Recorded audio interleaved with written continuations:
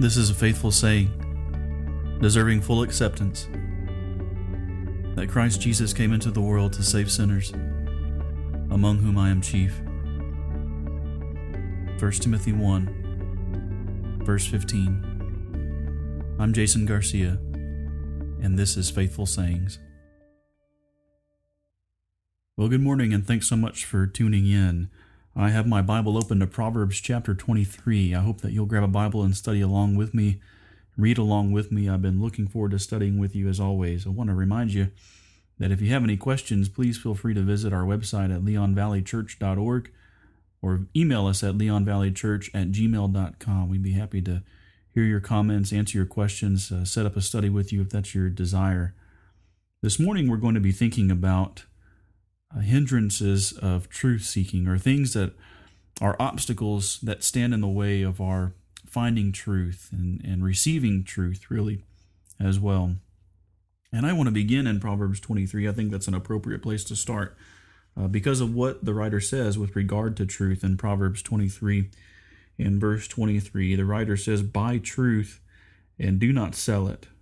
Get wisdom and instruction and understanding." So we see that truth biblically is invaluable. It is the means by which we are sanctified, as Jesus says in John 17 and verse 17, when he's praying there, "Sanctify them in your truth, Father, your word is truth." And so that last part of our reading in verse 23 of Proverbs 23, "Buy the truth and sell it not." I think it's rare in our day and time to find people who are sincerely earnestly seeking the truth and desire to know what truth is, who are investigating honestly and objectively, and who aren't going to tolerate half-truths or put up with partial truths, but people who are willing to reject just any hint of error.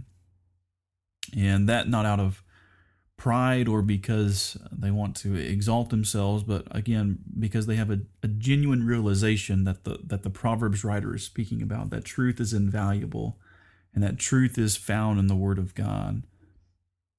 Isn't it fair to say that most people in the world just aren't like that?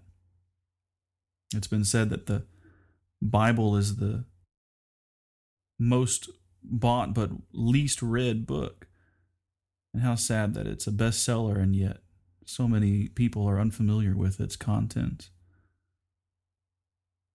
Some folks choose to be that way, and others have been hindered in their search for truth. And so I want us to consider 4 things this morning that might stand in our way, that we could allow to stand in our way and hinder our search for truth. And it's my hope that as we consider these things, of course, that we will not be hindered, that we'll recognize if something is amiss in our own life and remove it if it is an obstacle, so that we may seek the truth and apply it to our own lives and in turn teach it to others. And the first thing I want to submit to you that I think can stand as an obstacle, as a hindrance to seeking truth, is a fear of being wrong. So somebody once said that truth has nothing to fear, meaning that regardless of what the consequences may be of learning either something from the Word of God, or just generally speaking, something that's going to jar me or rub me the wrong way, because I value truth so much, I'm not going to be afraid of what the consequences are, because I want to know what the truth is. And I think we find an example of this in Matthew chapter 21 and the Pharisees. The Pharisees, of course, in Jesus' day were very religious people, but they were also deeply afraid of being wrong. And they are also deeply afraid of their error being exposed. And so you look at this exchange that the Pharisees have with Jesus in Matthew chapter 21, where his authority is challenged. It says in verse 23 that when he entered the temple, the chief priest and the elders of the people came to him while he was teaching and said, "By what authority are you doing these things? And who gave you this authority?" And Jesus said to them, "I will also ask you one thing, which if you tell me, I will also tell you by what authority I do these things. The baptism of John was from what source, from heaven or from men?" And they began reasoning among themselves, saying, if we say from heaven, he will say to us, then why did you not believe him? But if we say from men, we fear the people, for they all regard John as a prophet. In answering Jesus, they said, we do not know. He also said to them, neither will I tell you by what authority I do these things. And so here we see the legitimacy of asking the question like this, that the Pharisees start out with in verse 23, by what authority are you doing these things? We want to make sure, as we studied a couple of weeks ago, that we have authority for all the things that we think and say and do in our lives, that they are in fact affirmed by the Word of God. Colossians 3:17, whatever you do in word or deed, do all in the name of the Lord. In other words, he has to have his guarantee stamp on it if we're going to conform our lives to his will. And so the Pharisees, even though they are insincerely asking this question, it's still a legitimate question. And we want to know, we don't want to do things that have no foundation or authority behind them, that aren't biblical. But it wasn't their question alone where they went wrong, right? It was the reason that they were asking it, and of course their response. And we know that many of the Jewish leaders failed to accept John the Baptist that Jesus is referring to here as a prophet, because if you look back in Matthew chapter 3 and earlier in the other Gospels, he's exposing the hypocrisy, and he is calling them a brood of vipers and saying, who warned them to flee from the wrath to come, and will admonish them to bear fruit in keeping with repentance. And so in Jesus' response to their question about his own authority, he is calling their attention to John and to their response to John. What was his identity? And in doing this, Jesus exposes their error, and they're afraid of this because regardless of how they answer, they know things aren't going to go well. Verse 25, they feared their own error being exposed. They began reasoning among themselves, if we say from heaven, he will say to us, Jesus will say to us, then why didn't you believe him? But if we say his authority was from men and was vested in himself, they were afraid of the people's response. They were afraid of the people's wrath in verse 26, because they understood that the populace, the vast majority of people, understood John's authority was from heaven, and that's the point. And so either way that they answered, they were going to be in trouble, and they were going to be exposed. They were afraid of being wrong. And so rather than owning up to that, they say, we don't know. We don't know. And they close their eyes to the truth. And how foolish is that? The outcome is going to be punishment. If we're afraid that something is going to expose our error, and we realize that we're in error, wouldn't it be beneficial to correct that? It certainly would have been in this case. There's another example I want to call to your attention. This one's from Acts chapter 24.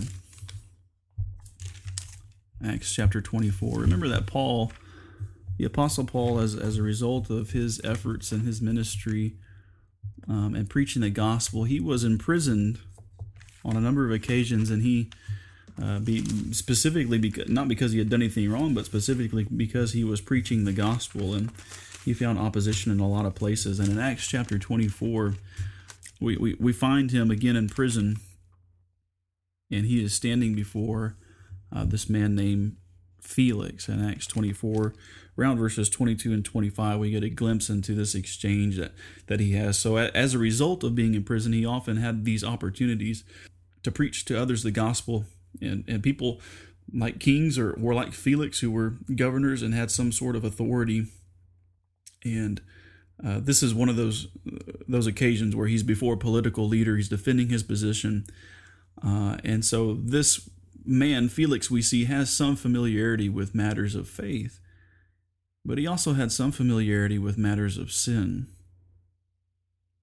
And look at what happens here in Acts 24, beginning in verse 22. It says, Felix, having a more exact knowledge about the way, that is referring to Christianity, he put them off, saying, "When Lysias the commander comes down, I will decide your case." And he gave orders to the centurion for him, that is Paul, to be kept in custody, and yet have some freedom, and not to prevent any of his friends from ministering to him. But some days later Felix arrived with Drusilla, his wife, who was a Jewess, and sent for Paul and heard him speak about faith in Christ Jesus. But as he was discussing righteousness and self-control and the judgment to come, Felix became frightened and said, "Go away for the present, and when I find time, I will summon you." Again, this is another sad instance that we read, and we like to think that Felix was sincere, and we learn from history that he was in an unlawful marriage, and that may very well be the reason that the types of things that lead Felix to feel afraid that Paul is discussing about here when he says in verse 25 that he began to speak about righteousness and self-control and judgment. Right after that it says Felix was scared. And so he chooses to dismiss Paul. His sin is being exposed. He knows that he's wrong. He knows that he's amenable to these things that Paul is saying. That he's speaking about faith in Christ Jesus, verse 24. But he's simply going to put him off. He says, "When there's a more convenient time, I'll summon you." But there's no indication in the record that he ever did that. He chose not to overcome that which brought him to fear by owning up to it and correcting it, just like the Pharisees in Matthew chapter 21. May it never be the case in our own life that we are afraid to accept the truth because we are afraid that our sin might be exposed, that the error of our thinking might be exposed. We need to own up to those things so that we may receive the truth and hear the truth and practice the truth, as John says in 1 John 1. So fear of being wrong can stand in the way and act as an obstacle in our search for truth. But also, number two, the cares of this world can keep us from obeying the truth and hearing the truth. You know, the enemy works a number of different angles in order to steer people away. And he doesn't always have to come up with these elaborate, complex systems of error. That's certainly true that he has. And many people have been caught up in the webs of those things that are masquerading as religion, but they're just philosophies of men, and they do so much harm, and they're sinful. But sometimes the only thing that he does to turn us away is just to get us so involved in the cares of this life that we're distracted, and that our minds are so occupied that we convince ourselves that we just don't have time. We don't have the time to seek truth, to study truth, so that we may buy it and sell it not, as we read in Proverbs 23 and verse 23. And I think Jesus is speaking to this point specifically in Matthew chapter 13. In Matthew 13, this is one of the instances of the parable of the sower that's recorded for us in Matthew 13. And if you look in verse 22, this is now as he's already told the parable. Jesus has told the parable of the sower. Now he's explaining it here in verses 18 through 23. And beginning in verse 22, it says, "The one on whom the seed was sown among the thorns, this is the man who hears the word, that is the word of God, and the worry of the world and the deceitfulness of wealth choke the word, and it becomes unfruitful." So you think about the parable of the sower, and you recall that some of the seed fell among the thorns, and it was choked out. And in Jesus' explanation of this teaching, he's saying that what that means is that the seed that is sown in the human heart, the word of God that falls upon the human heart, is choked out because people are so enamored with the worries of this world, or the deceitfulness of wealth is another one of the things that he names there. So these are folks who are just overly concerned with the cares of this life to give any thought to truth, and so they starve themselves of it, and they're convinced they don't have any time for it. In 1 Corinthians 7,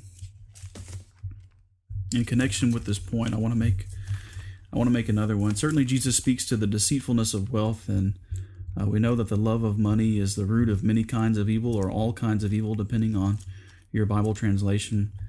But the cares of this world, not necessarily sinful in and of themselves. For example, we're commanded to work and to provide for our own families. And Paul will say in 1 Timothy 5 that if a man does not provide for his own, he is worse than an infidel. He's worse than an unbeliever. And so some of the things that can be a distraction and can choke out the word aren't necessarily sinful in and of themselves. And Paul will say in 1 Corinthians 7 in verse 33 about marriage, for example, that one who is married is concerned about the things of the world and how he may please his wife. In verse 34, and his interests are divided. So Paul is speaking about marriage in the context. He's not talking about sinful things, right? Marriage is a good thing. Hebrews 13, the marriage bed is to be undefiled and held in honor among all. And so he's talking about lawful kinds of things, but still they can hinder us from seeking truth. We can allow them to stand in the way. Another example is found in Luke chapter 10 and verse 38. So in the narrative of the gospel here, these women that Jesus loved, along with their brother Mary, Martha, and Lazarus, here he comes into their home on this occasion, and the women welcome him, and Martha, of course, is busy making preparations, and Mary is listening to Jesus as he comes into the house, and he's sitting there and he's teaching. And it says, as they were traveling along the road, he entered a village, and a woman named Martha welcomed him into her home. And her sister Mary, you see in the next verse, is listening to the word. And Martha was distracted, verse 40, with all her preparations. And she came up to him and said, Lord, do you not care that my sister has left me to do all the serving alone? Then tell her to help me. But the Lord answered and said to her, Martha, Martha, you are worried and bothered about so many things, but only one thing is necessary, for Mary has chosen the good part, which will not be taken away from her. So we find these two women who were very close to Jesus, and certainly we can understand Martha's concern. And in fact, what she's doing is commendable. She's being a good host, and she's practicing hospitality. She wants to make sure Jesus is taken care of, and that he has what he needs physically, and that everything is in its place. But there were higher priorities here. There were higher priorities that she needed to be attending to, and she was in a position where she had the opportunity to hear truth from the mouth of none other than the Savior of man. But she was overly concerned with other things. Now, those other things certainly weren't sinful in and of themselves any more than it's sinful to be married. Of course not. Again, just as it's not sinful to have a job and a career and to work to support our families. Bible commands all of those things, and commends, again, marriage. It's to be held in honor, and we're to be hospitable to one another, just as Martha was trying to be for Jesus. But if those things ever stand in the way, rather they can stand in the way and be a hindrance to hearing truth, then we need to re-examine our priorities. If we're too busy for studying God's Word and seeking His truth, and we're just too busy, we're not going to be effective people and acceptable people to God simply because we're busy people. It's not the quantity of things that we do, it's the quality of things. And that was where Martha fell short. She had an opportunity here to hear the truth of God. And so we need to make sure that we don't allow ourselves to be hindered from seeking truth because we're so distracted and caught up with the cares of this life, as legitimate as they may be, that we allow them to be a reason to stop seeking truth. Allow them to be an obstacle to us. So we can't allow our fear of being wrong or exposed in our sin to stand in the way of our receiving truth and seeking truth, and certainly not the cares of this world to act as an obstacle. And we can't allow, number 3, our overconfidence in the understanding of others to be a hindrance to seeking truth. So what do I mean by that? How can our overconfidence in others' understanding of the Bible, of Scripture, be a hindrance to our seeking truth? Let me give you an example from Amos chapter 7. So going back to the Old Testament now, Amos chapter 7. Of course, Amos was a prophet of God, sent to prophesy to his own people and to convict them of their sin. And he lived in the days of a king named Jeroboam. And this was a king who continued to lead people in idol worship and false religion, and had his own temple and priesthood and things like this. And there was another man named Amaziah, who we're going to see in the text, who opposed the efforts of Amos. So Amos is sent by God to declare the truth of God and to convict people of the sin, including that they're involved in, including the king. But Amaziah stands in his way, stands in the way of Amos, who's trying to preach to people and get them to turn back to God. And so Amos chapter 7 and verse 10, we see that exchange beginning. It says that Amaziah, the priest of Bethel, sent word to Jeroboam, king of Israel, saying, Amos has conspired against you in the midst of the house of Israel, and the land is unable to endure all of his words. For this Amos says, Jeroboam will die by the sword, and Israel will certainly go from its land into exile. And Amaziah said to Amos, Go, you seer, flee away to the land of Judah, and there eat bread, and there do your prophesying. But no longer prophesy at Bethel, for it is a sanctuary of the king and a royal residence. And Amos replied to Amaziah, I am not a prophet, nor am I the son of a prophet. I am a herdsman and a grower of sycamore figs. But the Lord took me from following the flock of the Lord and said to me, Go prophesy to my people Israel. Now hear the word of the Lord. So Amaziah, we have to remember, was a false priest, as he's contradicting Amos here in the words of Amos, a prophet from God.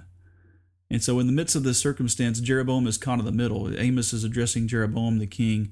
Amaziah has the king's ear. And who does Jeroboam end up listening to? Well, Amaziah. Jeroboam's confidence is in Amaziah and not the truth. He assumes Amaziah must be right.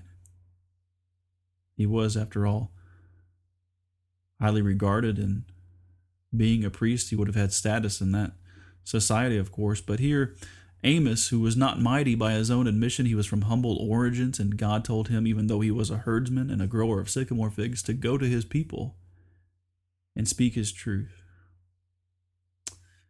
And sometimes it can be very easy for us to like someone we respect so much that when it comes to spiritual matters, that rather than seek the truth for ourselves and investigate the truth for ourselves and hold up what others are saying against the scriptures, what we do is we just end up going to that person that we admire and we think is so knowledgeable, and we just say, what do you think about that? And then we just go with whatever they say. I think people make that mistake a lot of times with preachers, right? That reasoning from the secular world, that says when I'm sick, I go to a doctor. I don't know what's wrong with me, so I go to the doctor. The doctor tells me. He's the expert.